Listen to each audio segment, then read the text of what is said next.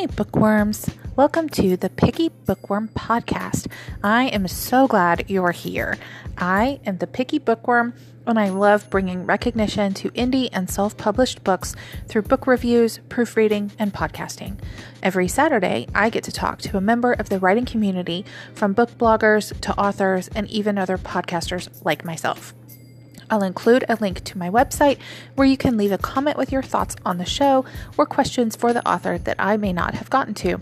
You can also find information on how to sponsor this podcast. Ready? Grab your tea, wine, or laundry, and let's get to it. Picky Bookworm Podcast.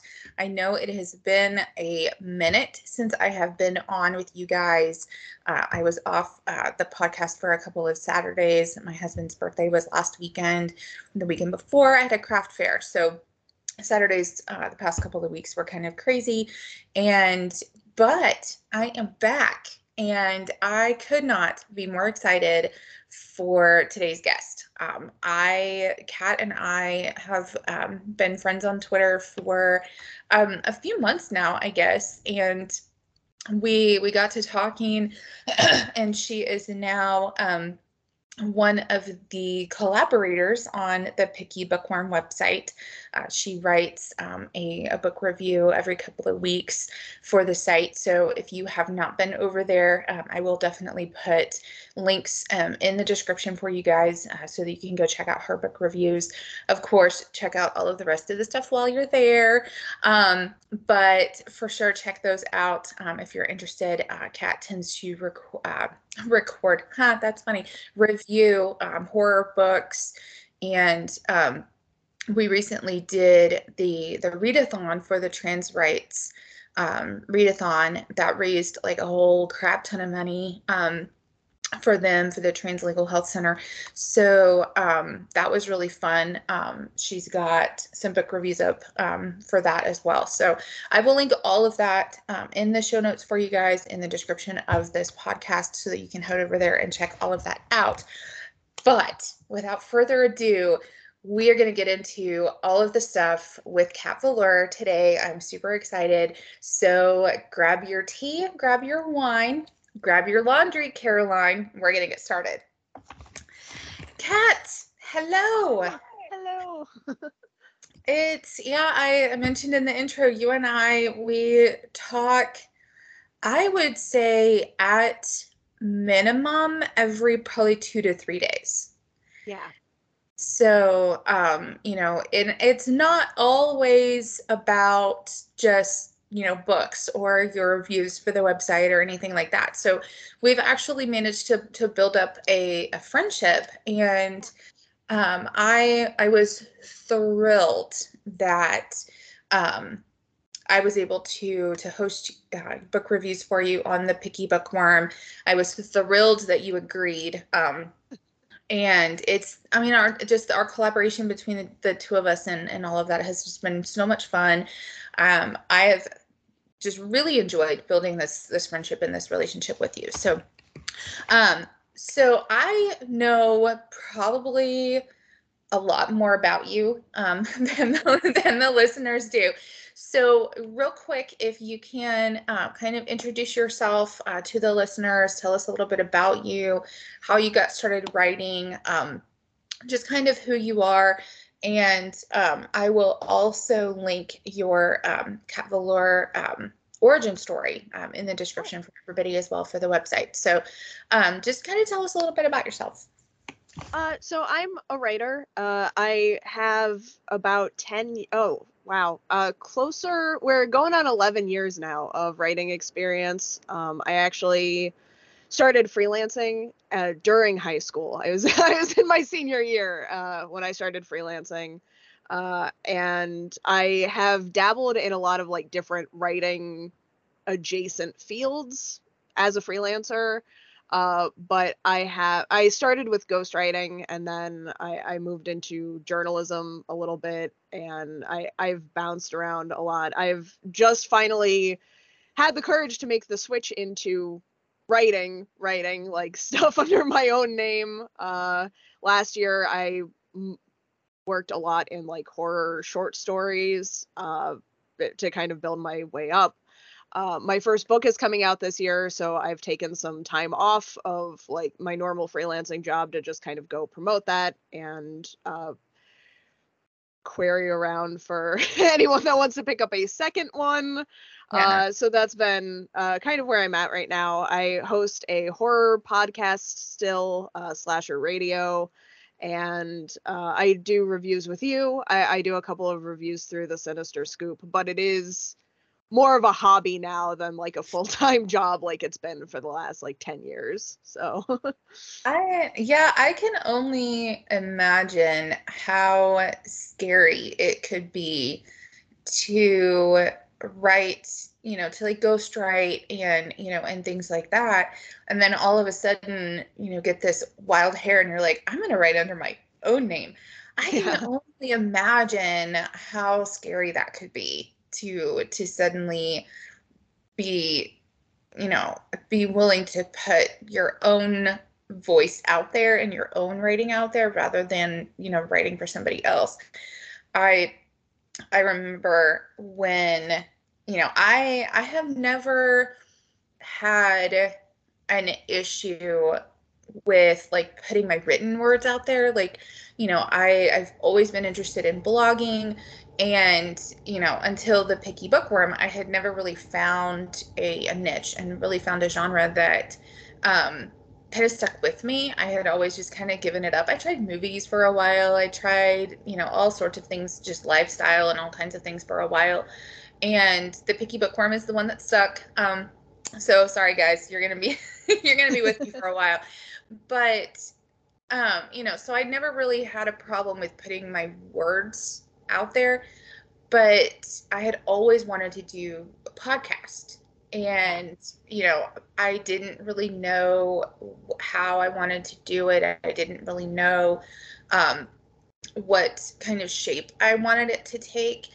And, so when I finally decided, I'd had the picky bookworm, I think, for about a year, I think, maybe two. I think it was like December of 2020 was when I finally decided, okay, if I'm going to do this, I need to just do it. Yeah. And, every once in a while, I will thank God for ADHD impulsivity because I get some of the greatest things out of it. Um, it's a struggle sometimes when those things cost me money, um, but I had just decided that, if I'm going to do this, I need to just do it. I need to bite the bullet. And it was so scary. It was so scary. Like I asked my friend Esther. I tell this story every once in a while, but I had asked my friend Esther if she would be my first guest, and we had so much fun. But after about 30 minutes or so, you can actually kind of tell if you listen to that episode that after about 30 minutes, I just kind of cut things off. I'm just like, okay, I gotta go. And my stomach was in knots. Like I was nauseated and I was just like, my stomach was just in knots. And I could not do anymore at that point. And because I was just freaked out. And so, I what to kind of turn the conversation back to you a little bit, what what did that feel like when you decided to go from ghostwriting to, hey, I'm going to put my own story out there? It was really, it's like you said, it was really scary. This was the second time that I had done it, actually. I had gotten spooked away from it once before. Oh, I had kind of a false start, back in 2016. I was like, I want to be writing my own stuff because a lot of the ghostwriting positions are like romance. You can make some real bank ghostwriting romance if you're fast as a writer, but it's not a genre that I enjoy. So like it was, I knew that I wanted to do my own stuff, and in 2016 I had like a little bit of vacation time. I had just moved, and it was like I would like to do. I had moved in with my partner at the time, and I was like, I would like to do something for me, and I so I got really serious about it. And I had like a couple very small publications. I had like a flash fiction piece and a short story, and I had actually gotten, um, I was very briefly like in another fiction podcast, and I felt like I was getting traction. I was really excited about it. It was slow and steady, and then I kind of went to it part time. And in 2019, my first book, my first novel, what would have been my first novel, got picked up. And like we had not signed any contracts yet, but I had like interest in a publisher for my first novel, and I was getting really excited. And it was a plague novel in 2019. And pretty much Lovely. overnight, the market for those like off the map. You couldn't do those. It was a big no-no in speculative fiction all of a sudden. And like my first big acceptance was just like it vanished. And I was just like, never again. I'm not doing this ever again. This is scary, and the publishing industry is volatile, and no one's ever going to touch this book that I spent like 2 years editing, and I want to be done. And I think, and I've done the job that I took after that. I was actually a professional dungeon master, playing Dungeons and Dragons online for money.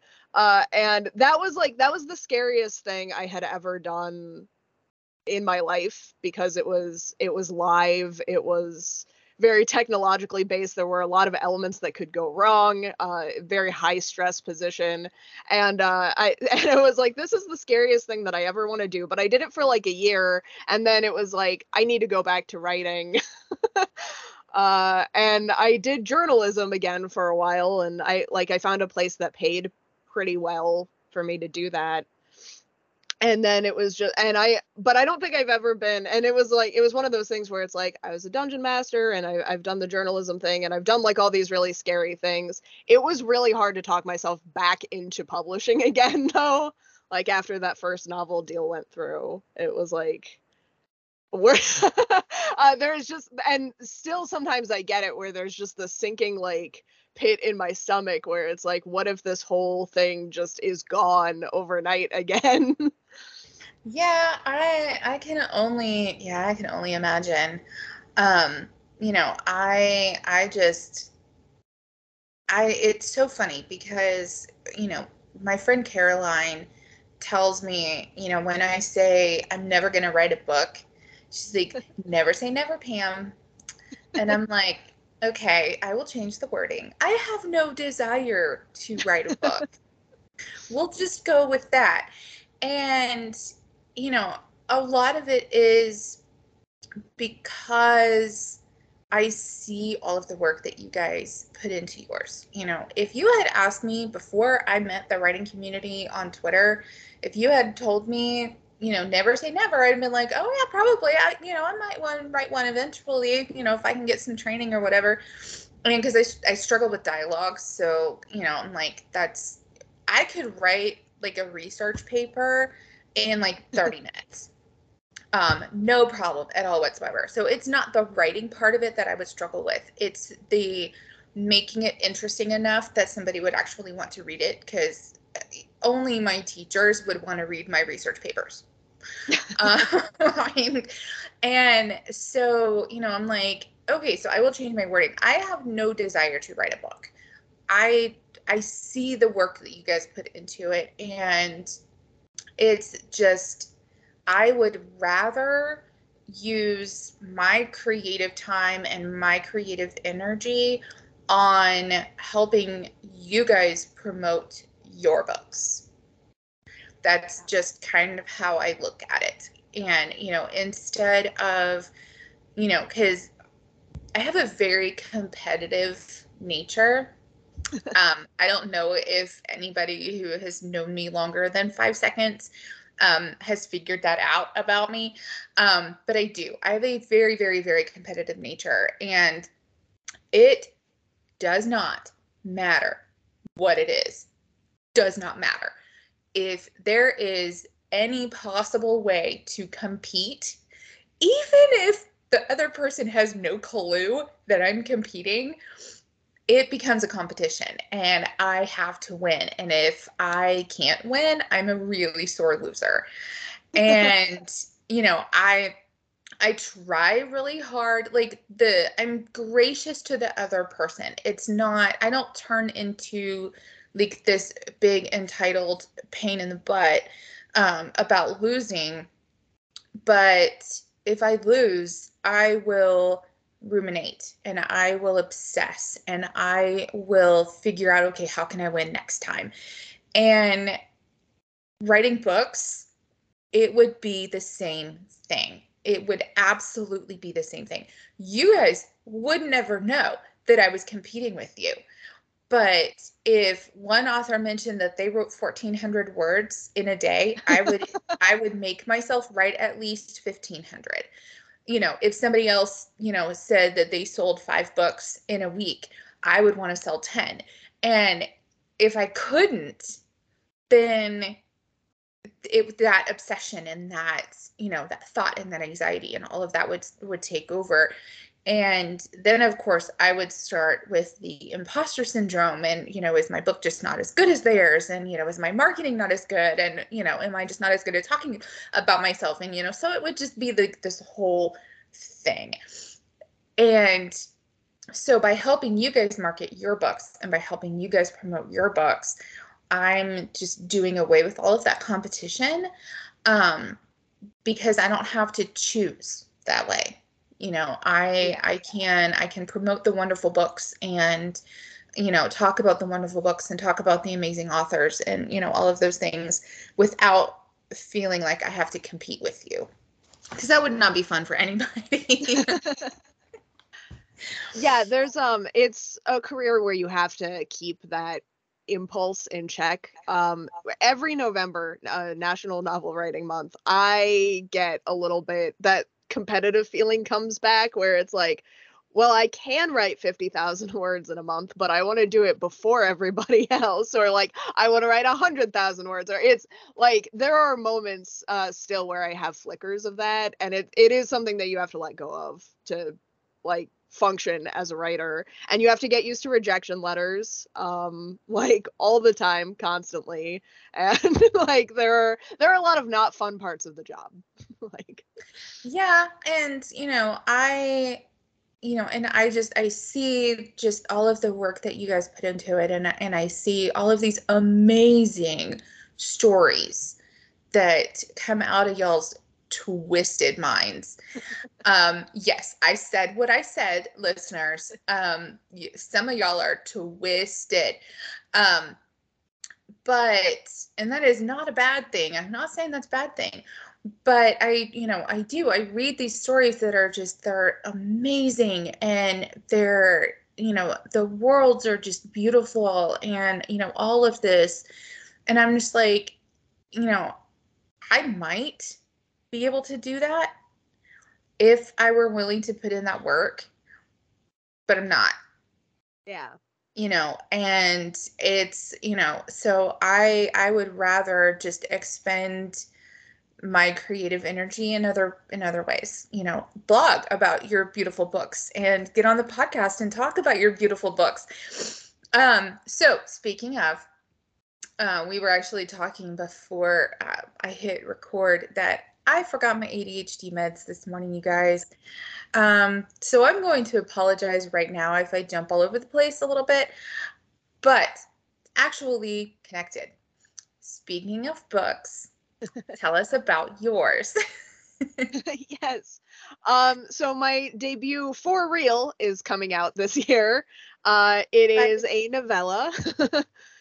It is I've been calling it found file, which is sort of the modern epistolary horror. It's all true to source formatting. So like if there's a tweet in the book, it looks like it was taken from Twitter. If there's emails, it looks like it's been printed off of the emails, which has been phenomenal. I've loved seeing all of the formatting come together. But it's a found file horror novella. It's about 32,000 words, and it's coming August 1st. It is available for pre-order right now. It is about it's about a comic writer. She takes an internet hiatus when comparisons start to be drawn between a body that is found and the contents of her comic, and it's all found file. So, well, that sounds super horrific.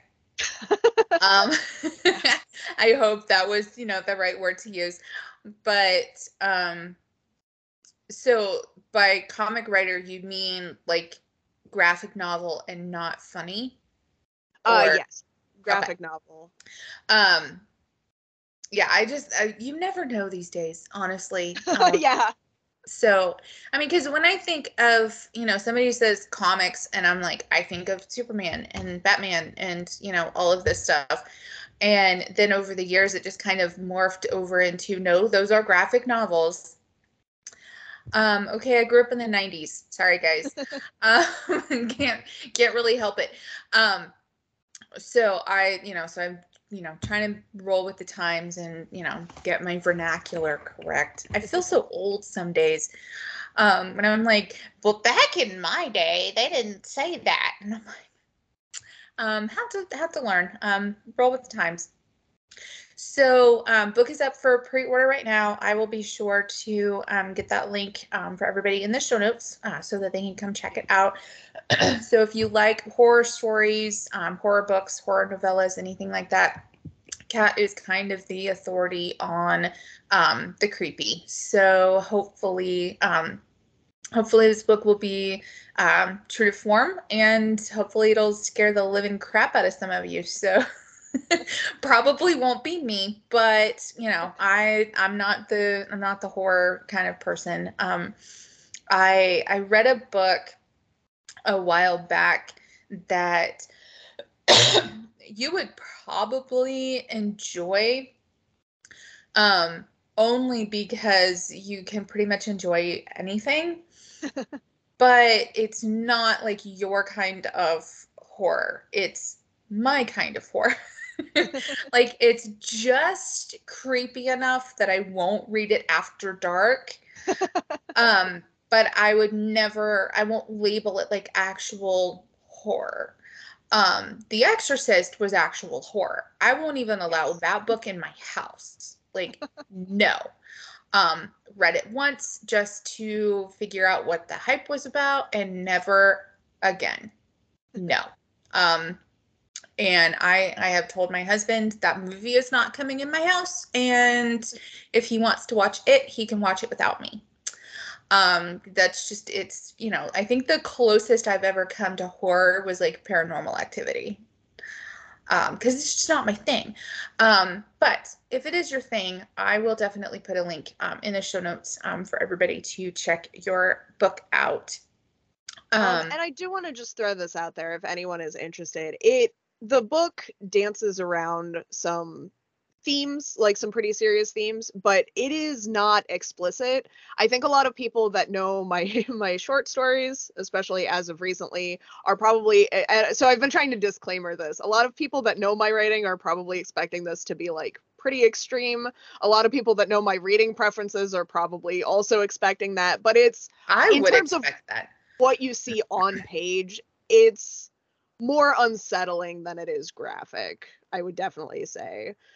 So just to toss that out there, I've also, one thing that I've noticed, I'm starting to get like my first ARC reviews in for it. And a lot of people have been comparing it to Eric LaRocca's Things Have Gotten Worse Since We Last Spoke, which is one of the most disturbing books I've ever read. Like, it's very graphic, it's very violent.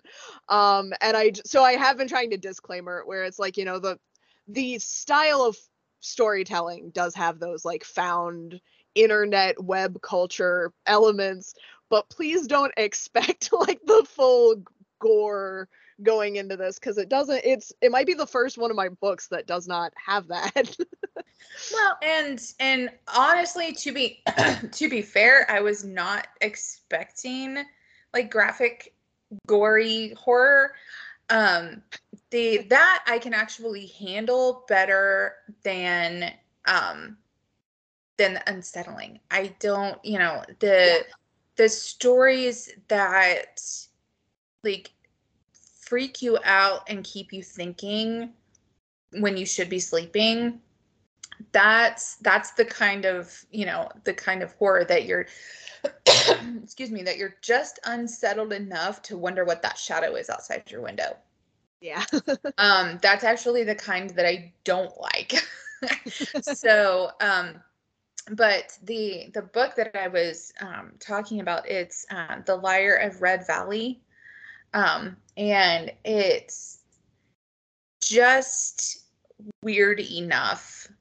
And there is, and of course, I can't tell you too much about it, or I'm going to have to wait for you to forget before you can buy the book. But there's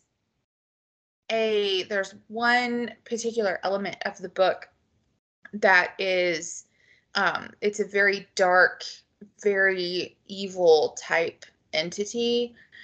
And the parts of the book that deal with that entity, I think, is what freaked me out the most, because it's reminiscent of walking into your basement with the lights off and hearing the heater pop on.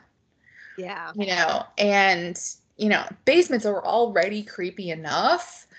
And they're dark and they're gloomy, and so the book just kind of gives me that feeling. I enjoyed it, as long as I was reading it in the daytime. But I learned, probably, I would say, about maybe 15 to 20% into the book, I learned I should really read something a little bit more lighthearted before bed, not this one. So I have actually gotten out of the habit of reading more than one book at a time, which is surprising. That was one of those periods of time where I was reading 2 books at a time, because I was like, okay, this was my daytime book, and I'll have this one over here for my nighttime book. So I do recommend it for sure. I have a review up if you want to go and kind of glance through it a little bit. Skip the synopsis, obviously. And I did actually, small side note, in my most recent review that I wrote for the Shadow Demons saga this past week, I actually put in there, you should go read this, Kat, I mean you, so stop reading now and just go check the series out. Because, I was like, I had gotten far enough that I was able to get across that the series was really good, but I know how you feel about going into books and going into series blind. So I literally wrote in there, I'm like, Kat, this is for you. Just stop reading here and just go find the series. So if you see that, that's just, my my nice little comedic aside in my book in my book review. Because I wrote that before I even got to the synopsis of the book. So I was just like, stop reading now. You're good. And go find the series. So because I figured if you read it, you would think that was pretty funny, and you'd be like, okay, yeah. Yeah. That's it's getting me into trouble because it's a really hit or miss situation going into books blind, because it's hard to find things that I like, and I have to rely on other people to recommend me things. And every now and then something will come along where they'll be like, Kat, I'm positive this is for you, invest. And I'll be like, yeah. And then I end up with something that it's like, I really should have looked into this, because in retrospect it'll be like, oh. Yeah, and in a lot of ways, I am very similar to you in that I love going into books blind. But what I will usually do is I am that horrible person that I don't always read the blurb, but I will for sure judge your cover and judge your title.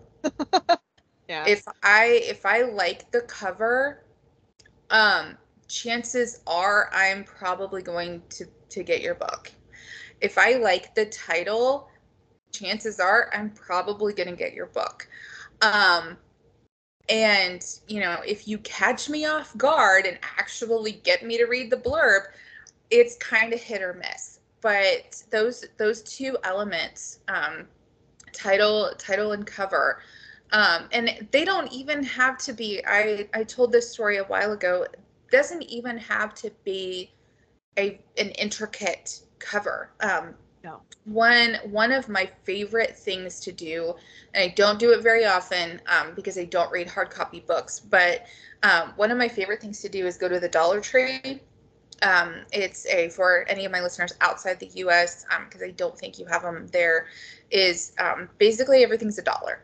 And they recently raised the prices where it should be everything's $1.25, but everything is very inexpensive, and they have a small book section. And so every once in a while, I will go in and snag 3 or 4 books.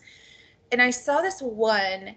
I don't even know what the title was at this point, but it was just like a one-word title in like a bluish gray font on a white background. That was it. It was super simple but it was like elegantly simple, and I had to have it. I was like, I don't even know what the book is about. I don't even care what the book is about. I had to have it because it was so pretty. So doesn't need to be an intricate cover, but if I read your blurb and your cover sucks, probably not gonna get your book. I am such a sucker for a pretty cover.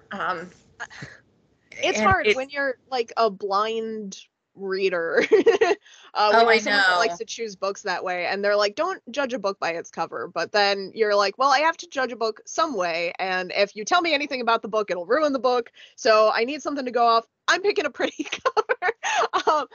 I'll never. I do try, like, if a book has an ugly cover and people have recommended it to me for whatever reason, I look past that. But if I'm left to my own devices and I'm trying to find a book, I will very often end up with a pretty one because it's like, It's and it's so funny because this is another thing that I've said multiple times is, that's one of the things that I really feel like indie and self-published authors they've gotten it on lock.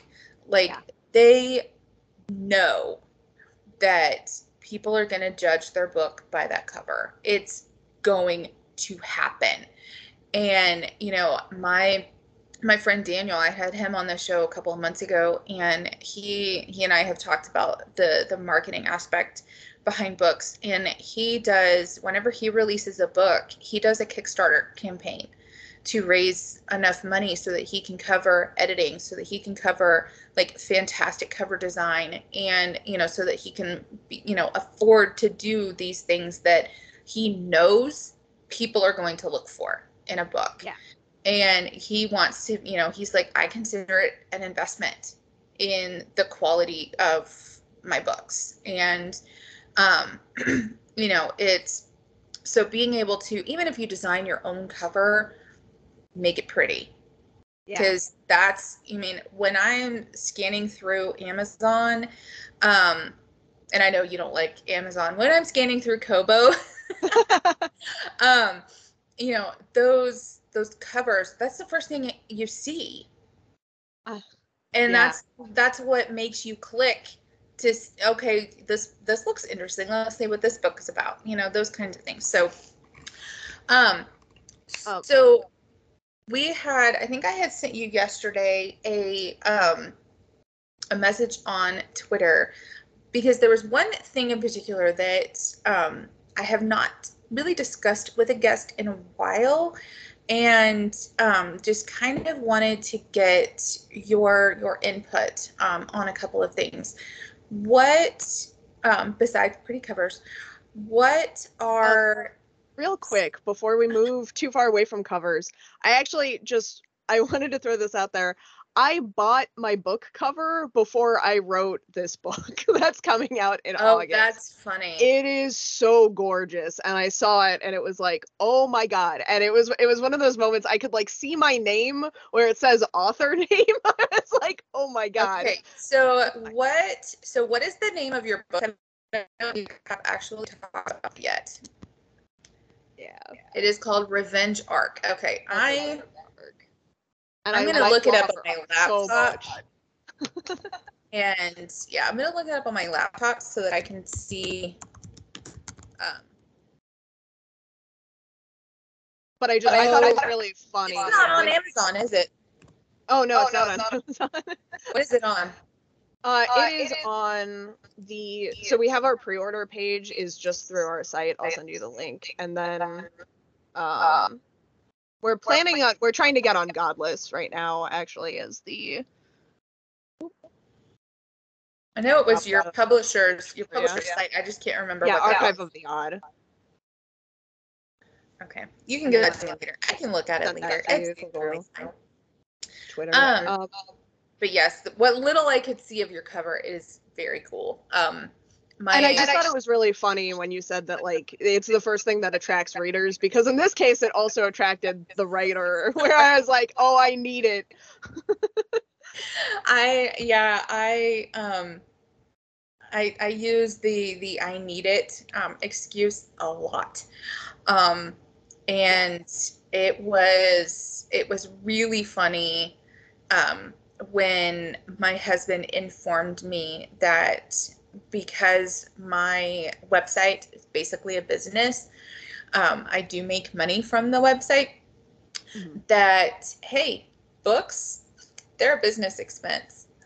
Yeah. I was so excited. So excited. And because then I'm like, you mean I don't have to budget for books out of like our household budget? Okay. And it's a really good thing that I read ebooks most of the time, because we would not have room for my books. And I actually read ebooks on purpose because they're a little bit cheaper and I can buy more for this, basically for the same book. And so, okay, so back to the sort of original question. Yes. What are some things that you think, as an indie reader and an indie writer, what are some things that you think the indie community has figured out and handles better than a traditional publishing entity would? This is a really bold generalization to make, but bear with me. I think indie writers are more creative. And I think a lot of that is because, like, the big five especially, but trad publishing in general, there are a lot of confines that you have to work within. But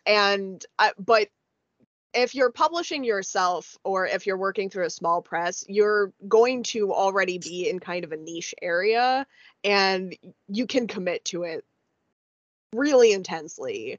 And if you're a reader that has read a lot of horror is a really good example, because I grew up reading King and Barker and Jackson and Kunst a little bit, and it's like, you get through all those things and then you've pretty much seen all the big stuff. Like, that's, it is what it is, and it, sometimes it's fantastic, but you have this feeling like there has to be more out there. The most disturbing books I've ever read in my entire life have all been indie. Anytime anything really unsettles me, it's because it's been like such a deep personal, like, little nugget of an idea that's just traumatizing. And it's like, I that's something, and I'm going through it right now with fantasy also a little bit, where the stuff that I'm really liking is indie fantasy, because it's not afraid to I just did one for your site, the Legends and Lattes. Mm-hmm. And it's like, I can't see that going through a big publisher where they're just like, yeah, write a fantasy book where nothing serious happens, But it was like, but they did, because they knew that there was a niche for readers that wanted that coziness, and it was something that they were able to do, and there was no one to tell them, hey, don't do that, like this will never work. It's not marketable. Yeah. Yeah, the marketable is like such a scary word as a writer, Well, and and listeners indie can't self-publishing. can't see me, but I am using the rabbit ear quotes. Yeah, marketable. I use the saying all the time that the very thing that makes indie books not marketable is precisely what makes them marketable. Yeah. And it's, and I agree so much that they're willing to push that envelope and willing, because when you in the arena of fantasy and in the arena of romance, especially, maybe thriller to a point, but when you go to trad pubs, and you find a romance book, it is very obviously a romance book. It's got a formula. It's got, it's like reading a rom-com. Yeah. You basically, what's coming. You know that happily ever after is coming. There's probably going to be a breakup in the middle somewhere, but then one or the other is, or both, is going to like perform this grand gesture, and all of a sudden all is right with the world. That formula's there. But in indie books, especially, you read a romance, and yeah, there might be that formula there, but, one of the characters may be in the CIA and could end up in a POW camp, and that's why they broke up. Yeah. you know and so, and the grand gesture is, the other one goes and rescues them from the POW camp. And so there's, the indie writers are able to mesh those genres together. My friend Gabe is a really good example of genre blending. I tell people his book is queer dystopian sci-fi erotic romance. 5 genres, you guys, in one book.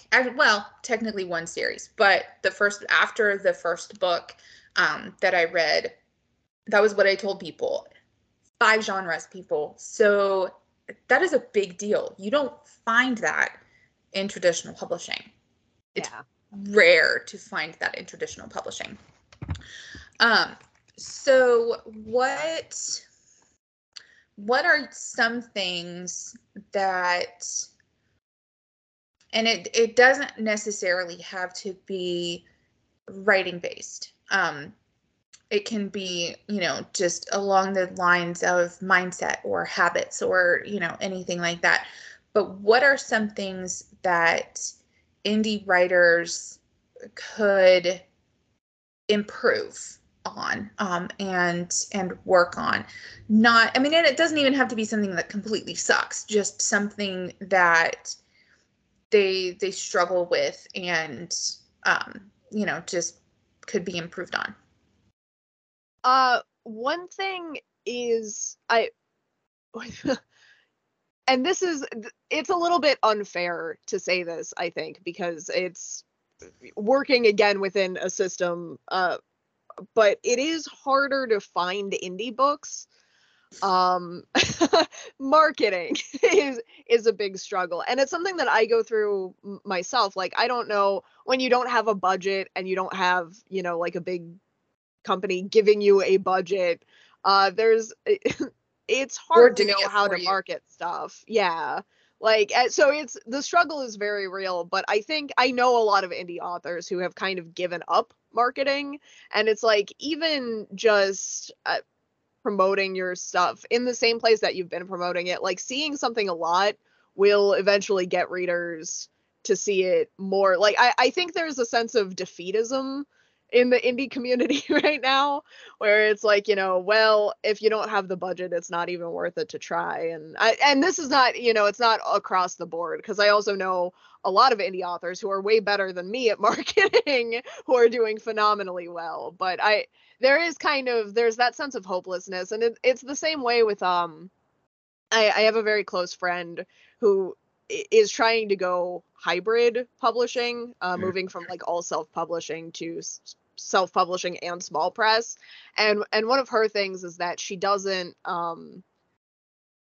she always assumes that things are going to be a rejection. So she'll she very often will self-publish a book before she's heard back from the press, because she doesn't like waiting around. And it's like, no, you have to believe that your book is worth being read by people. And I think that's something with like marketing and with hybrid publishing especially, where it's just that there is kind of that the imposter syndrome is real, and Yeah. it's not enough to just be like, oh well, I don't feel like an imposter. Like, you actually have to take actions to not be an imposter. Not, yeah, don't just not feel like an imposter, but act like you're not an imposter. Yeah. And yeah, I tell authors all the time, I'm like, the world needs your stories. Yeah. And and that's a lot of the reason why, the picky bookworm has grown so much. And it's still not as big as I would like it to be. But, that was my goal, was to just create this community to promote these amazing books, because, I do know that authors struggle with, promoting their own books. And a lot of it is indie authors are also introverts. And so talking about themselves is difficult. And, so I'm like, hey, you hate talking about yourself? Let me do it for you. I'll help you out. And so I do definitely agree that that's both a habit and a mindset, I think, is, just making a habit of adjusting that mindset. And just maybe I'll, make a poster that I can I can sell on my website. It just says the world needs your stories. Post it on your mirror and just look at it every day. Because it's so important for those stories to make it out in the world. And so that's part of the reason why I just won't write a book myself, is, because I'm like, the world needs your stories. Doesn't necessarily need mine. I could maybe write like a blog post serial at some point, maybe. I make no promises, you guys. But it wouldn't get any further than that. It just, and it would probably be, hey, here's like 5 paragraphs of scenery. Make of it what you will. Because I'm not great with dialogue. So, okay, so we've got about 10, maybe 12 minutes left. Um, what are some tips that you could offer like new writers, since you've been writing for 11 years? Yeah. I know you're only publishing now, but you've been writing for a while. What are some tips that you can offer your fellow writers on like habit building, or anything like that? Well, the habit building is tough because something different is going to work for every person. Right. I always just encourage people to experiment and find out what works for them. Uh, because there's no universal solution to that. Yeah. I think if there was ever, but like, look up see what some of the writers that you look up to do every day. See if it works for you. Don't stress if it doesn't work for you. I know for a long time I was taking a lot of writing advice from Stephen King. And I don't agree with so much of what his process is. But I was like, there was that pressure when I first started, and it was like, if I can't do what King does, I'm not ever going to make it as a writer. And that's silly. Like, whatever works for you, find it, stick with it. Uh, and, but I do think, like, if you want to make it as a writer, I have a couple very unconventional tips. Like, everyone can tell you it's a numbers game. Submit to more things, get those rejections, get comfortable with rejections, start seeking them out, and then you'll start to get more acceptances included with them. Like, once you're just in the habit of submitting to things and, getting the writing done, getting the work done to submit to things. One of my, this is my hot writing take. Like, a lot of writers will tell you not to do this. One thing that was really good for me is I got just a couple credits, not like a whole bunch, but I got a couple credits under my belt that were just exposure. There's a big thing, which I understand, where it's like you should be paid for your writing. Don't do things just for exposure. Do one or two things just for exposure. And I know that sounds, like feeding into the system and stuff. But once you have something that you can put in your cover letters, like I was published here and here, once that's online and someone else has like seen value in your work, it's a good confidence builder. It's a good stepping stone. And like a lot of magazines and stuff, even if they don't pay, they'll do your editing for free. You get the experience of working with an editor, and it's a good building block to see what the process is like and if it's something that you're serious about doing. Those were things that helped me a lot when I was starting out. Like, I did a couple magazines that were just like, hey, we'll edit your piece for free if we can put it in the magazine. And those were some of my earliest publications, and they got me going. Like, there's a big difference between that and doing free work forever for the rest of your career, because obviously you have to phase out of it at some point. But like, don't be afraid to like start small and work your way up to stuff. Well, and that's and it's so funny that you brought that up, because that was kind of part of the reason why, and I really need to actually talk about it more. But that was part of the reason why I created the short story prompts on my website, is to, give authors a way to kind of showcase their writing. No, I can't pay you for it. I just don't have the budget to do that. But by submitting and by allowing me to publish on my website with links to your other published works, that is, that's a way of just, kind of showcasing your writing. And then, when somebody does say, hey, where are some places that I can see your writing? Hey, I'm on this website. I'm on this website. I wrote a short story for this person. And, you can't, I mean, especially when you're self-published, you cannot beat that word of mouth, and you cannot beat that exposure. And, so yeah, it's kind of a win-win, because I get readers to my website for it. Um, but I, when I tell authors, yeah, hey, I have these short story prompts if you want to write one, I'm not going to publish it on my website without giving credit and without saying, hey, here's links to the other stuff that this person has written. Here's places you can find them online. Hey, go check out their website.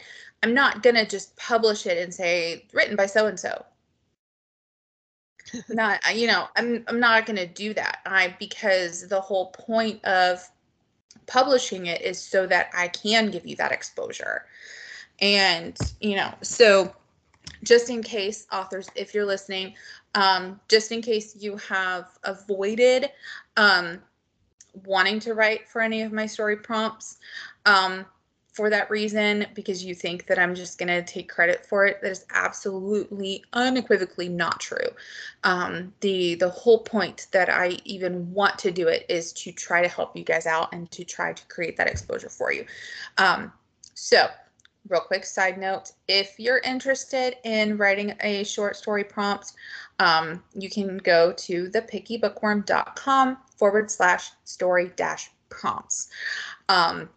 And that'll have, and I actually need to go and add some more to it, to that page for everybody. So that would be a super, super fun thing for me to get to do, is to publish stories from you guys. That'd be awesome. So, okay, we've got about 5 minutes left or so.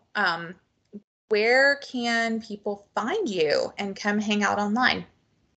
You can find me. The easiest way to stay up to date with my projects is on my website, catvoleur.com, CATVOLEUR, because I know I have a French weird to spell name, .com.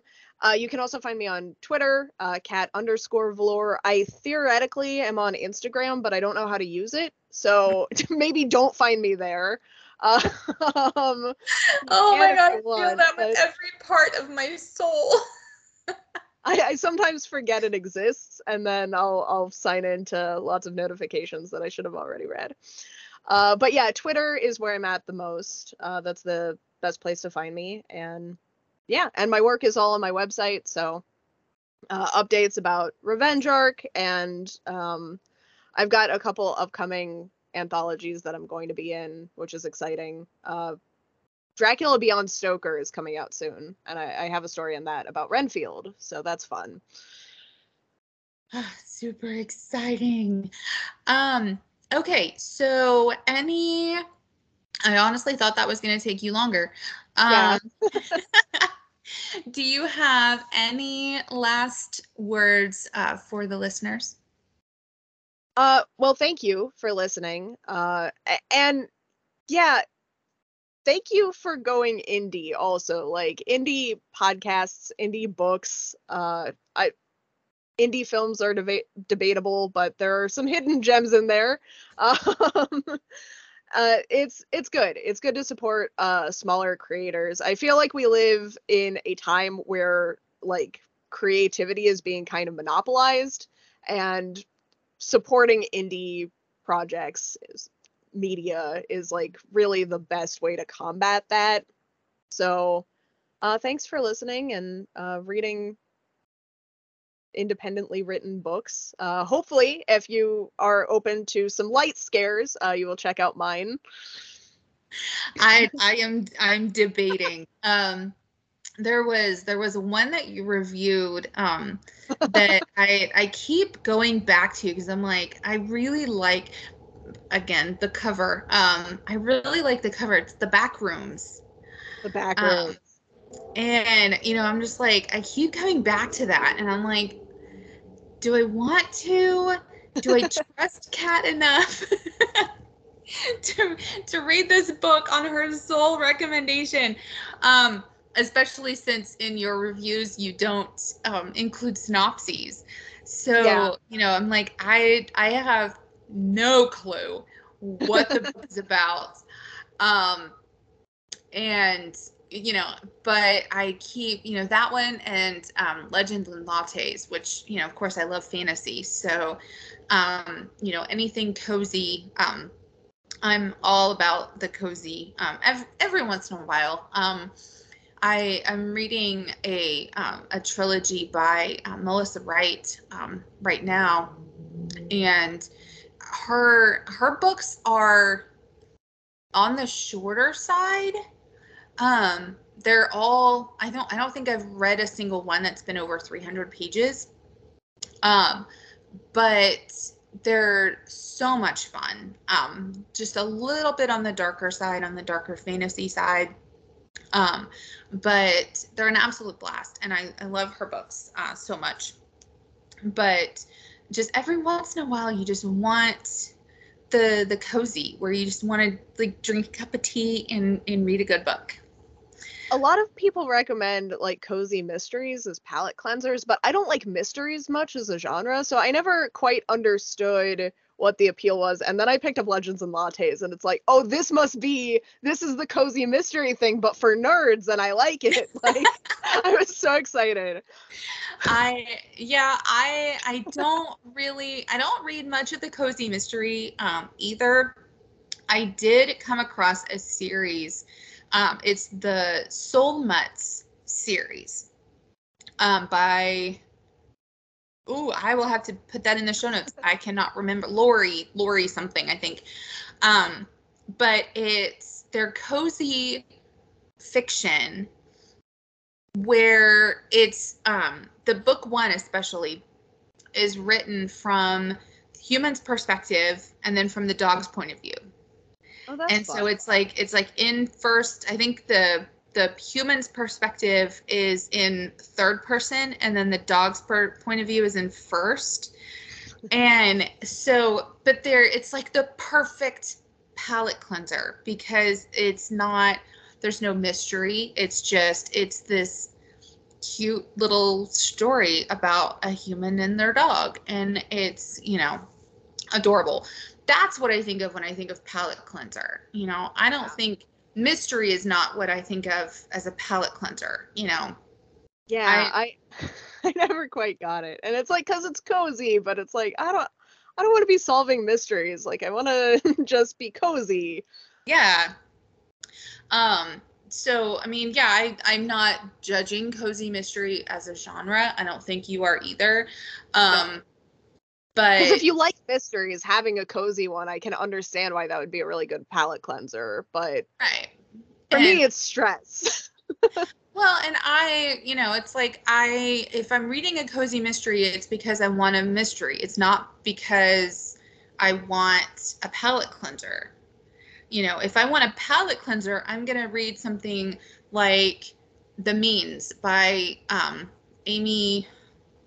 I'm having the worst time with last names today. Holy crap. But it's The Means. The Soulmates series would be another really great palate cleanser. But just like that lighthearted, funny little story that You Should Smile More would be another one by Anastasia Ryan. Those I would consider palate cleansers because there's plot, but you're not really having to solve anything. You're not really having to think too hard about it. They're just like the perfect little books to either get you over a reading slump or get you through a book hangover, those kinds of things. So, okay, well, we actually went over by about a minute and a half, and we could go 2 hours, I guarantee you. But I try not to do that with my chats. So I am going to say thank you for coming and chatting with me today. It was an absolute blast. Thank you for having me on. I did have a lot of fun. I hope you get to feeling better. And Yeah. I know you had said yesterday that you were just going to record today. Yeah, I was pretty determined. I tested positive for COVID yesterday, and I was like, Oh I don't no. know how I'm gonna be feeling tomorrow, but it's a lot more manageable than I thought it was. But yeah, I was pretty it's like unless I'm dead, I'm showing up to this. Well, I am very glad that you're here. Very glad that you talked with me. Very sad that you tested positive, Yeah. but I hope you get to feeling better. I hope you can go take a chance to rest and get some vitamin C and get all of that stuff and start to feeling better. So I will talk to you, I'm sure, very soon. Yeah, sounds great. Bye.